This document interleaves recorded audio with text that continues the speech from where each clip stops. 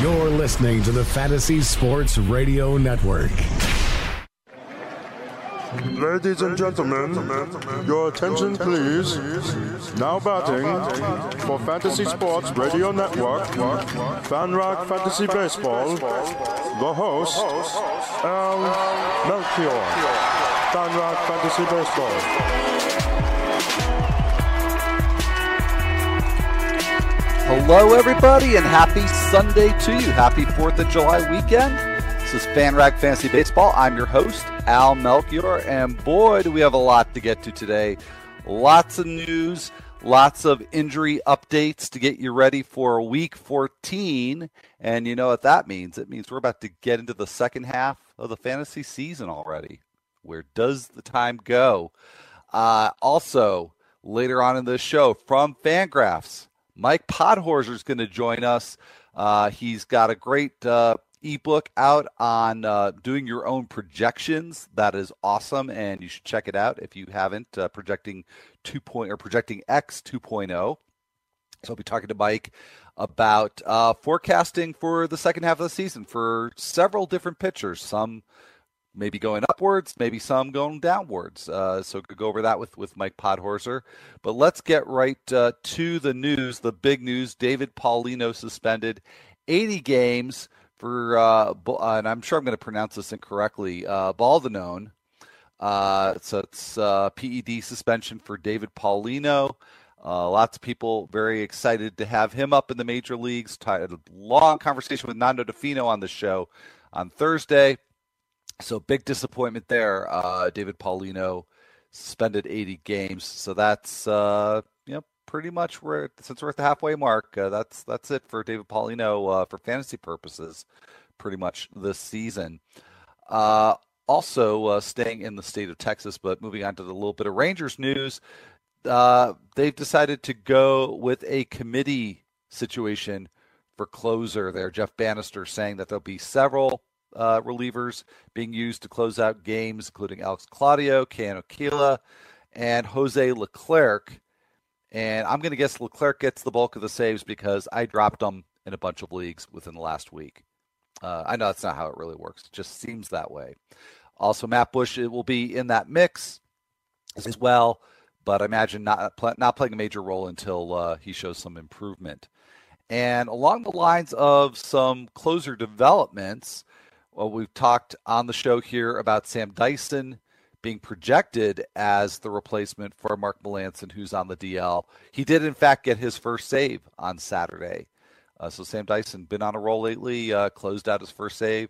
And Andrew Miller in the on-again, off-again saga there in Cleveland, he got the save on Saturday as well with Cody Allen pitching in the 8th inning. So lots of goings on there in the 9th inning around the major leagues. But like I said, a lot of news to get to. We'll get to most of it after the upcoming break. We talk about the status of Michael Conforto, debut of Clint Frazier, CC Sabathia, Danny Duffy. Will they be ready to make starts in Week 14? Got to cover all that and a lot more right after this short break.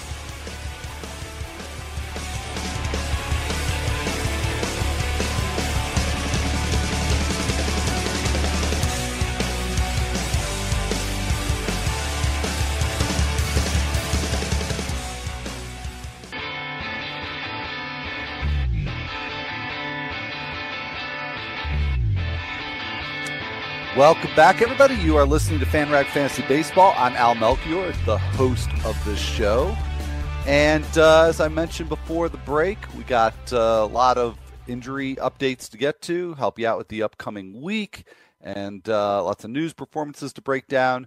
But first, let me tell you about the world's premier 24/7 Fantasy Sports Radio Network app, which allows you to take the Fantasy Sports Radio Network with you wherever you go. Download the app now in the iTunes Store or on Google Play and listen for free anytime, anywhere. You can hear Tony Cicada on the treadmill. You can hear Benny Riccardi in the car or Greg Sussman on the subway. Or just relax with the king on the couch or with Jake Seeley when you're jogging. We'll keep you updated and informed wherever you go. So get the Fantasy Sports Radio app for free right now in the iTunes Store or on Google Play and take the experts with you. back to the news, lineups, weather. In fact, let's hit the weather first because that's going to be really quick. No major chances of precipitation anywhere, according to Roto Grinders chief meteorologist Kevin Roth. So set those lineups with impunity. Get them out there because it doesn't look like there's going to be any games that are going to be in serious danger of being delayed or canceled.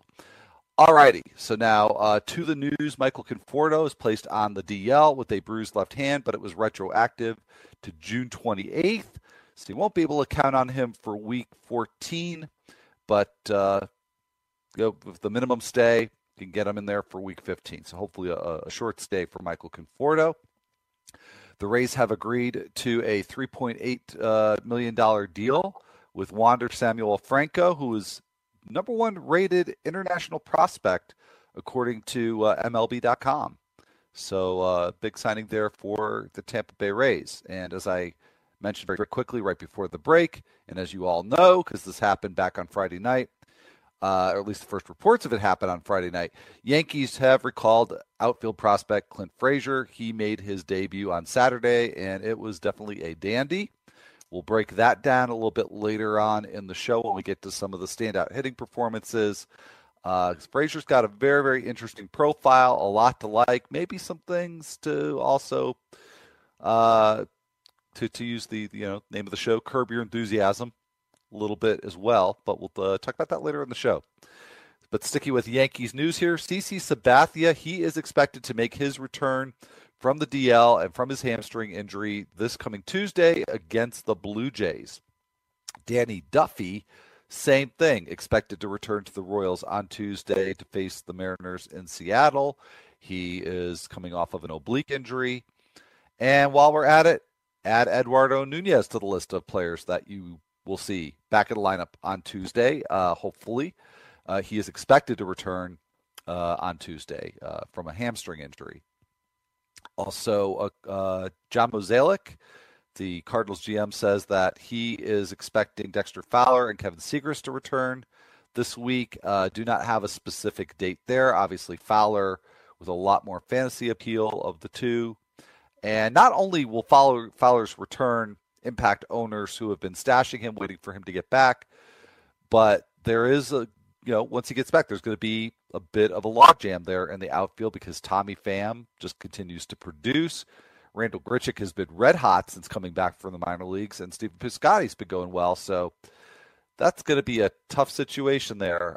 All players that are worth owning and starting if they're getting playing time, but at least one of them is going to lose some playing time, and maybe all four to some degree lose playing time if Mike Matheny doesn't opt to just put one in a reserve role. So that's something to certainly keep your eyes on over the next day or two.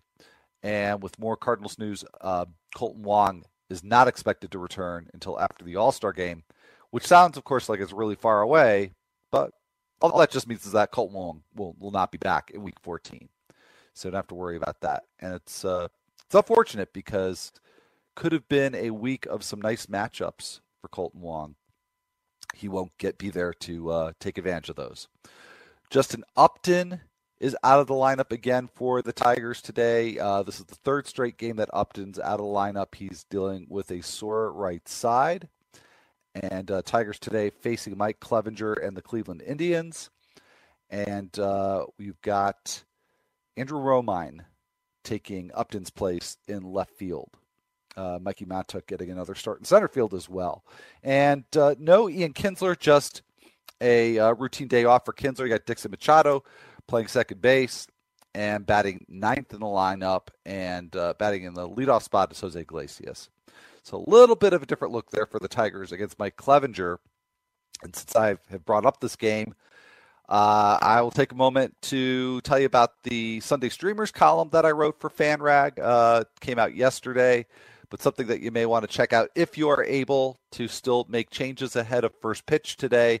Because of all, I don't think it's a very good day to actually be making waiver moves if you need pitching help in a daily lineup league. But of all the options, I like Mike Clevinger the most. I brought him up sort of offhandedly on Friday's show talking about flawed strikeout pitchers, and Clevinger's flaw is that he doesn't have the best control. but he's been pretty good at avoiding hard contact. And he's been very, very good against righties. And this Tigers lineup today has Alex Avila, and then it's got the switch hitters, Victor Martinez and Romine. But Avila, out of those three, is the only one that really would worry me for Clevenger's sake. I think it's a fantastic matchup. So if you have some way to get Mike Clevenger into your rotation today, particularly if you need some strikeout help, I think it's a good move. So a little digression there. And also a way to promote my column. But back to the injury news. DJ LeMahieu has missed his last 3 games with a groin injury. I don't believe there's a Rockies lineup yet. No, because that's a 4 o'clock Eastern start against the Diamondbacks and Taijuan Walker. If that lineup does, I don't think it will, but that lineup comes up during the show, I will update you on LeMahieu's status. But as of right now, he's looking a little iffy for Week 14. Nelson Cruz left Saturday's game early with some right knee discomfort. So that's a big one to look for Week 14. Starling Marte is set to begin a rehab assignment in the Florida State League today. So he'll get a little bit of playing action in before he comes off of his suspension, his PED suspension, which will happen very shortly after the All-Star break. Jason Hayward, also on rehab assignment. This one, of course, an injury rehab, Class A for Jason Hayward. So, like I said, I'll update you on any major lineup developments, any major injury developments. But let's move ahead. Really, it's actually moving backwards, if I'm really going to be accurate about it, to some of Saturday's performances. And I think we definitely have to start with Clint Frazier because that was the one that had everybody's attention, again, with that announcement on Friday night that the Yankees were going to call him up. He might have been up a little bit sooner, but the Yankees went with bringing up Miguel Andujar. And I honestly, top of mind, don't remember the exact logistics of it, but it had to do with where the Yankees were and sort of whether or not Frazier could get there in time. So just really delayed him by a day or so. But Frazier, it was worth the wait because on Saturday he went 2 for 4 with a home run and a double. So very, very nice Major League debut for Clint Frazier. And by the way, that's certainly the most notable Major League debut yesterday, but we had a couple of pitchers make their Major League debuts. We'll get to those a little bit later on in the show. But as I said earlier, just a little bit earlier, with Frazier, there's an awful lot to like, most notably a power-speed combination that he's shown throughout the minor leagues at AAA Scranton Wilkes-Barre. I never know exactly how to pronounce that. Scranton Wilkes-Barre. He had 12 home runs and 9 steals, but he also had a .257 batting average, and he's not always hit for average through his ascent through the minor leagues. He is a guy who derives a lot of his power through hitting fly balls, and so that is going to depress the batting average somewhat. So that's just something to keep in mind with Clint Frazier. I think he is somebody that you've got to own in a 5 outfielder league, but the batting average, possibly suspect. I think he's a little bit borderline, maybe at best, for the 3 outfielder formats. But, maybe you use him in a utility slot or something. I think he's, like I say, borderline depending on what your options are there. In terms of other notable performances, probably doesn't get much more notable than Logan Morrison leaving the yard twice, hitting his 23rd and 24th home runs, and also walking twice, so reaching base 4 times against the Orioles. So Logan Morrison staying hot there. And it'd be interesting to see if he makes the All-Star squad because those announcements are coming tonight. Really looking forward to that. But, first base is going to be a tricky one because, as you well know, so many great first base performances this year, so many more than I think most of us were expecting. Anyway, a lot more great performances to get to later on in the show. But next segment, we're going to have Mike Podhorzer come on to talk to us about pitchers. So stick around for that. Should be a good one. Be right back.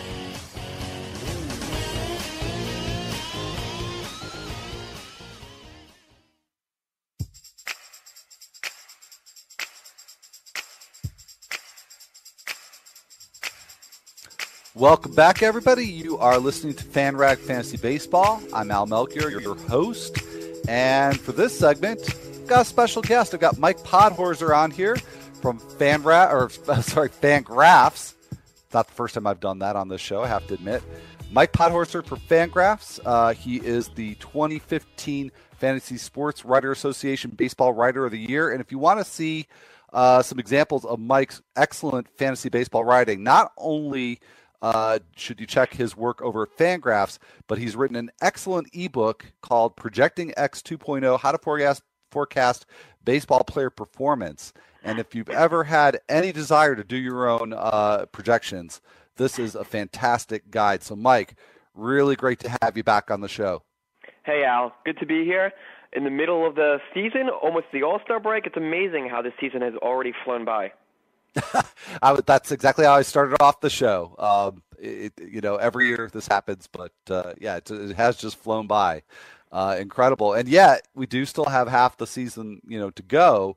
So I found very helpful a pair of sort of companion pieces that you wrote for Fangraphs in the past week on comparing starting pitchers' ERAs to their SIERAs, and then having leaderboards in terms of the largest positive and negative differentials for those pitchers. So there's a handful of them I really want to focus on, but they're interesting pieces, really interesting lists. So something else for people to check out there, Mike. But before we dig into that, maybe if you can, just a very quick primer on SIERA, because I tend to kind of lean on XFIP, maybe FIP for some pitchers, but lean a lot on XFIP in terms of getting a more predictive measure for how pitchers might perform.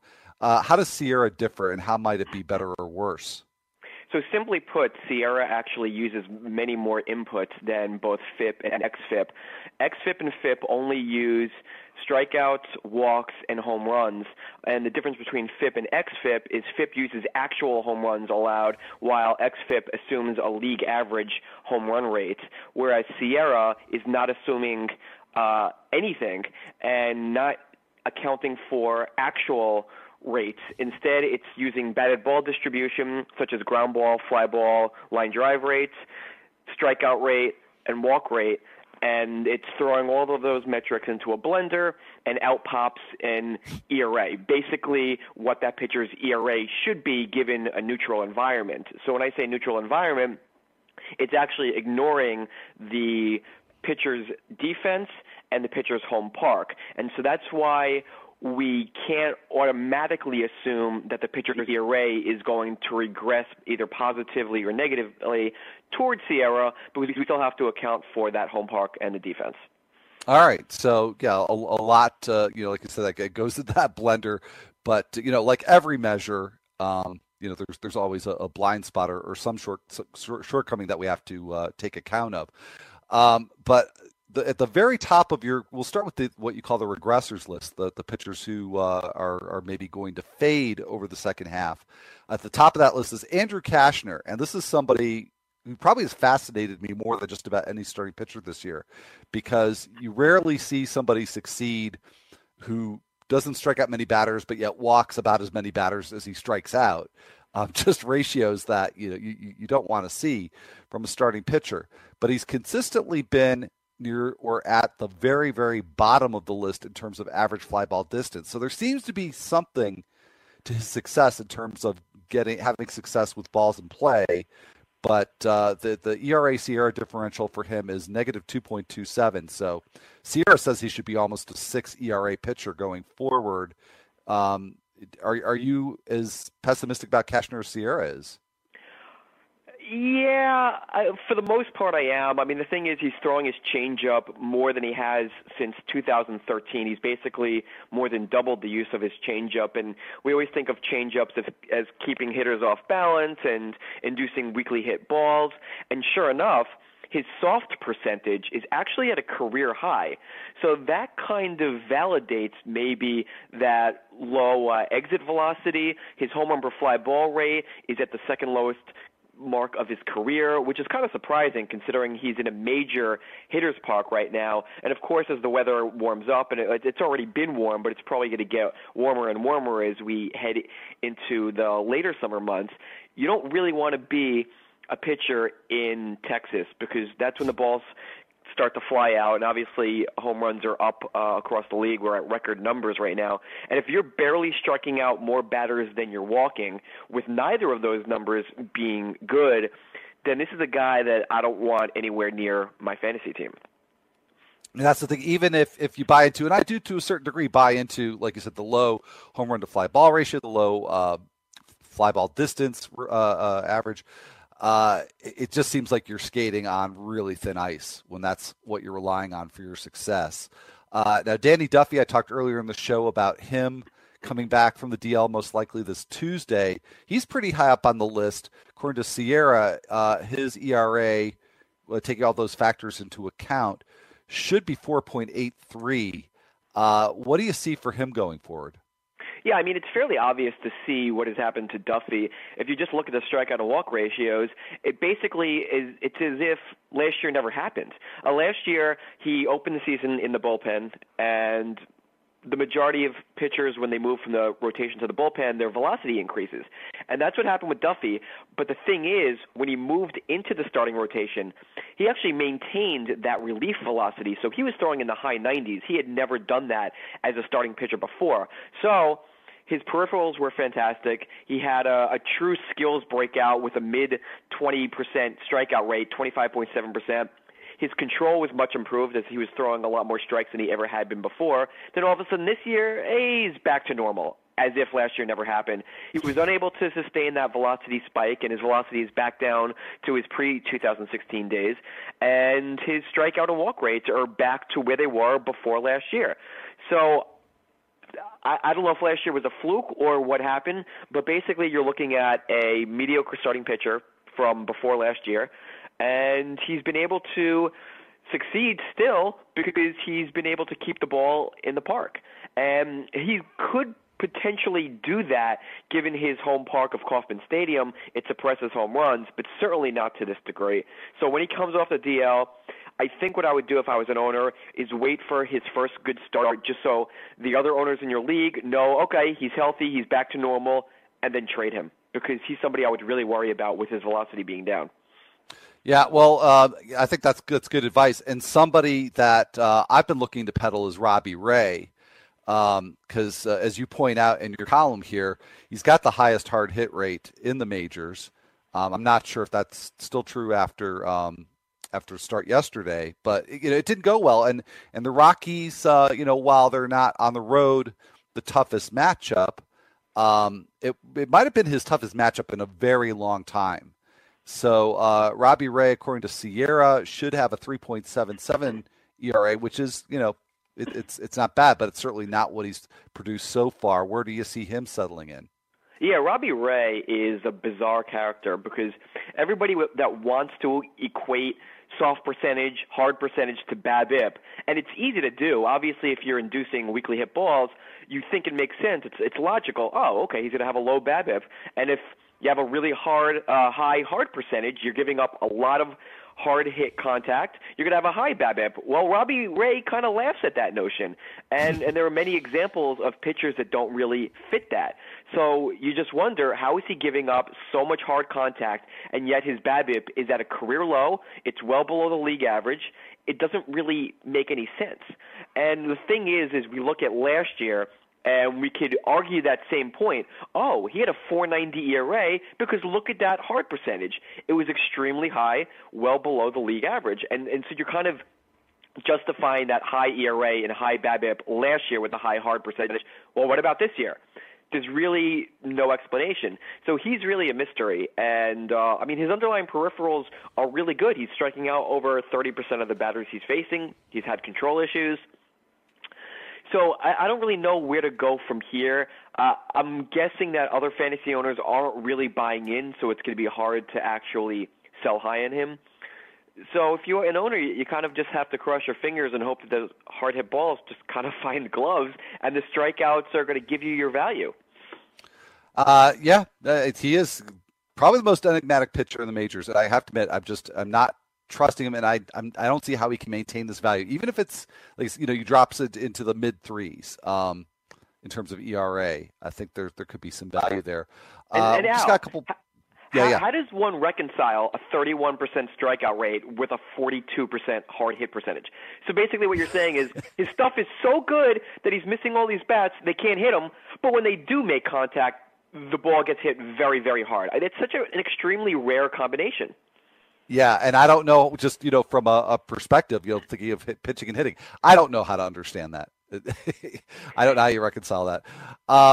We've got, I think, just a little over a minute to go here. I want to talk about Michael Fulmer because I've viewed him as kind of a sneaky buy low target, but Sierra suggests that he's actually more sell high. So just real quickly, which do you think is a better characterization for Fulmer? Yeah, so he's an interesting guy because he's only in his second year. Last year he outperformed Sierra. He's doing it again by nearly the exact same amount. So you think, okay, maybe he's a guy who is doing something not being accounted for in the traditional metrics, strikeout and walk rates.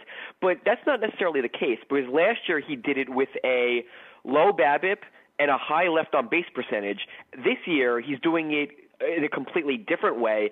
Really, it's been his home run per fly ball rate, which is mightily suppressed, whereas his left on base percentage is actually below the league average, and his BABIP has regressed toward the league average. So he's doing it completely differently, and because that's changed, it makes me think, okay, there's really nothing special about Michael Fulmer.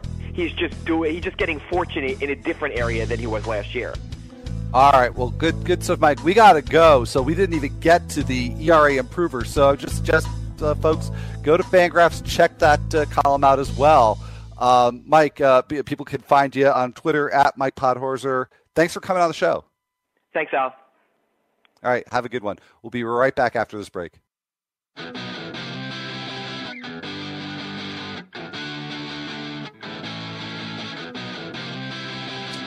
Welcome back, everybody. You're listening to FanRag Fantasy Baseball. I'm your host, Al Melchior, and got just a little bit here to talk about in terms of the RotoExperts.com exclusive Edge in-season fantasy baseball package, because it is your ultimate bench coach for the 2017 season. Stay ahead of the pack with their in-depth statistical breakdowns, trend analysis, and player insights. Become a wizard of the waiver wire and learn how to scan the numbers like a roto scientist. They can help you set the ideal lineups every single week. And this season, you get a built-in fantasy training staff with their new injury advisor, powered by InsideInjuries.com.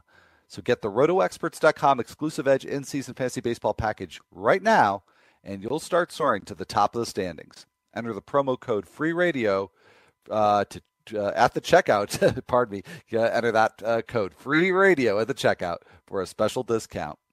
Was thinking ahead here because got some lineup issues that you need to know about. For the Brewers, Travis Shaw is out of the lineup with back spasms.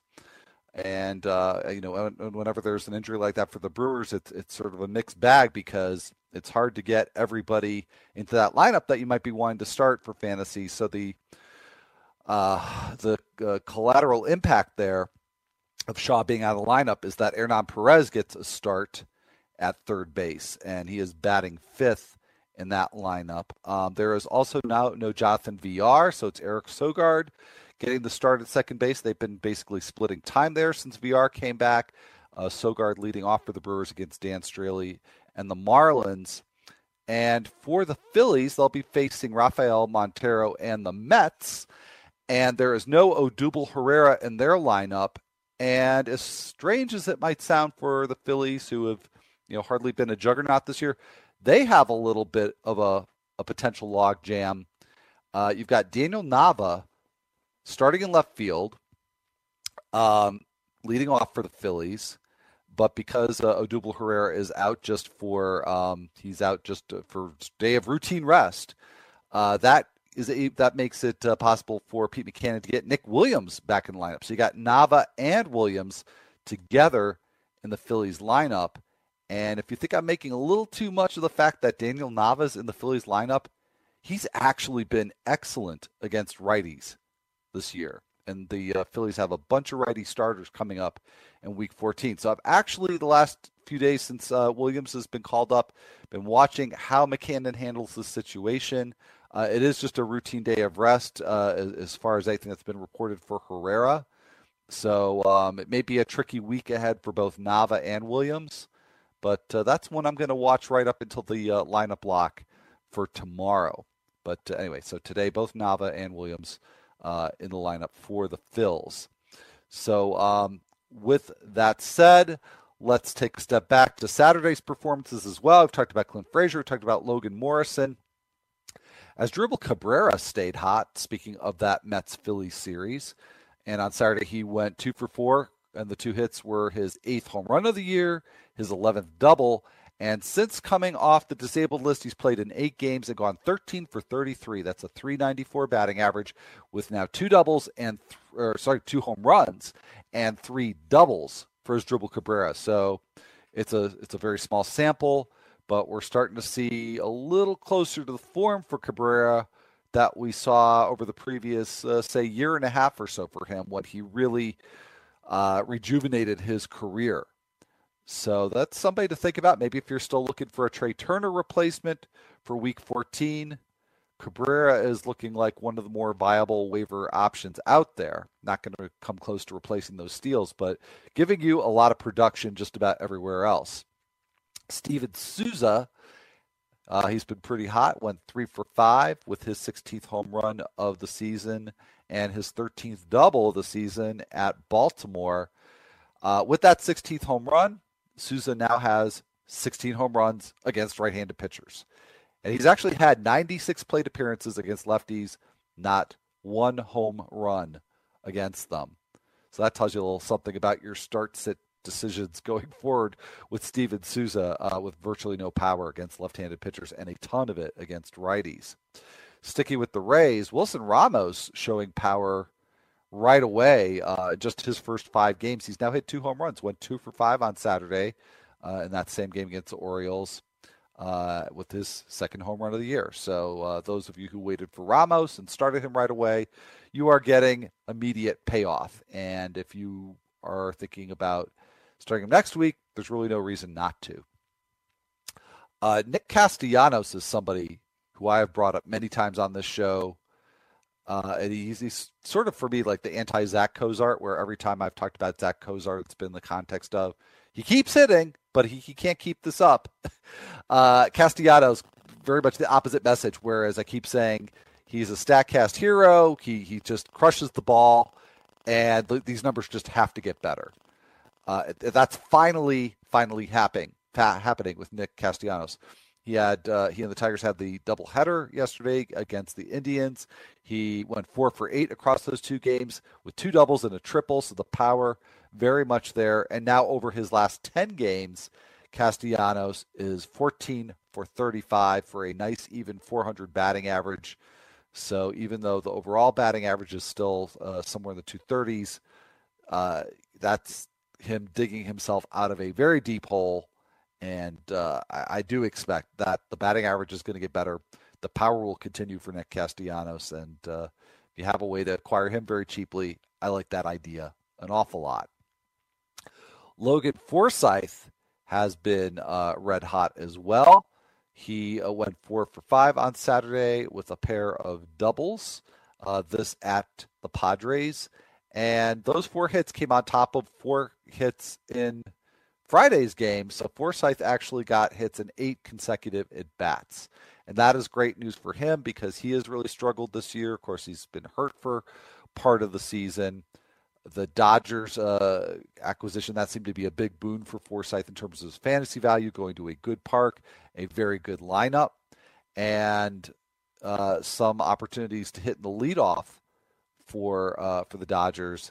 Hadn't really panned out up until very recently, but it looks like Logan Forsythe finally coming around. And I broke down the splits for you, the lefty-righty splits for Steven Souza. They've been rather extreme.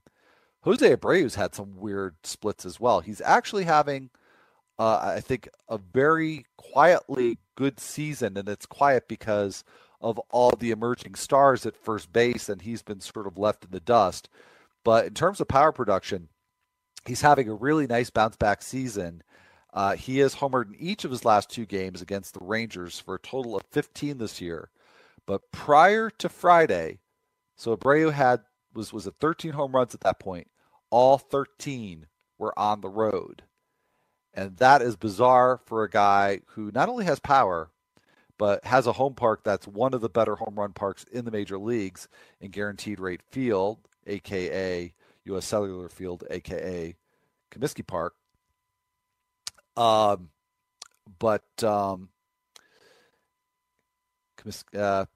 Just got hung up on those names there. But anyways, Abreu, so now has hit 2 home runs at home. So good for Jose Abreu. That was a weird split that now seems to be correcting itself a little bit. And it's been a while since I've talked about Danny Santana on this show.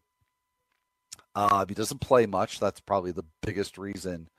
But earlier on this year, in very, very limited play, I had noted that if Santana, maybe by way of an injury to a Braves player, got an opportunity to get more playing time, that he's somebody to keep an eye on, because he was one of the leaders in I think it was average fly ball distance. I know that some of the Statcast measures, Danny Santana was doing surprisingly well. Well, he's continued to really hit for power, and he did get a chance to start on Saturday at Oakland in place of Matt Kemp.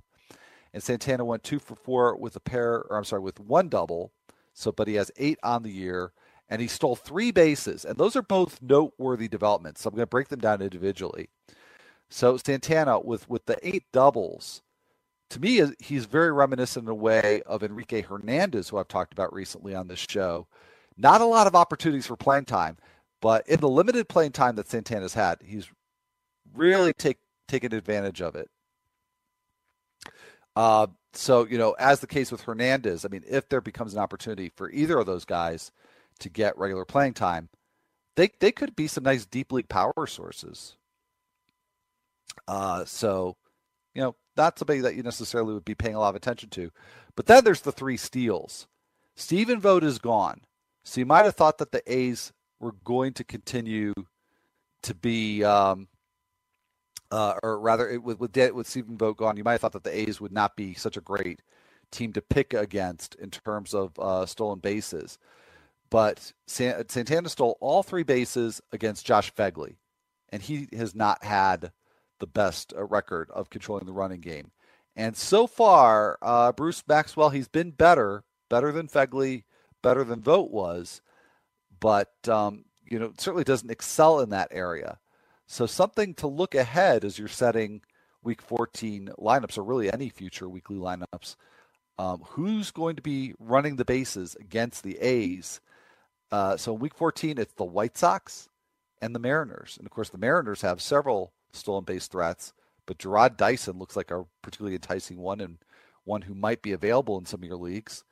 And Adam Engel, who already has 4 stolen bases in very limited time, and getting regular playing time now with the White Sox, he's going to get a chance maybe to pick up some steals.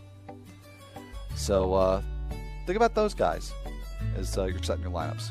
Anyhow, lots of pitchers to get to. We got one more segment to discuss them, so stick around. Be right back.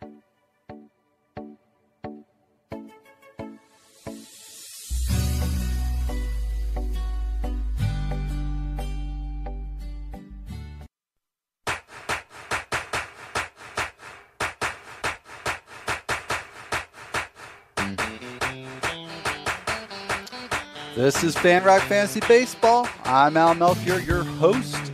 Gonna bring the show home this segment with some of the standout pitching performances from Saturday. And I had said earlier in the show that it wasn't just Clint Frazier making his Major League debut on Saturday. It was also Paul Blackburn for the Oakland Athletics.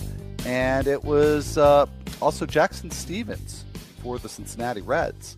Both starts were sort of intriguing. I mean, Blackburn's was clearly a very good start, going 6 innings with just 1 run allowed, 3 hits, no walks, or 1 walk, 4 strikeouts. That against the Braves, and just 1 moment here. Sorry, checking something out because I have a feeling I said something that was factually incorrect. No, never mind. Sorry about that. Got a little confused there about Blackburn, but no, that was all correct.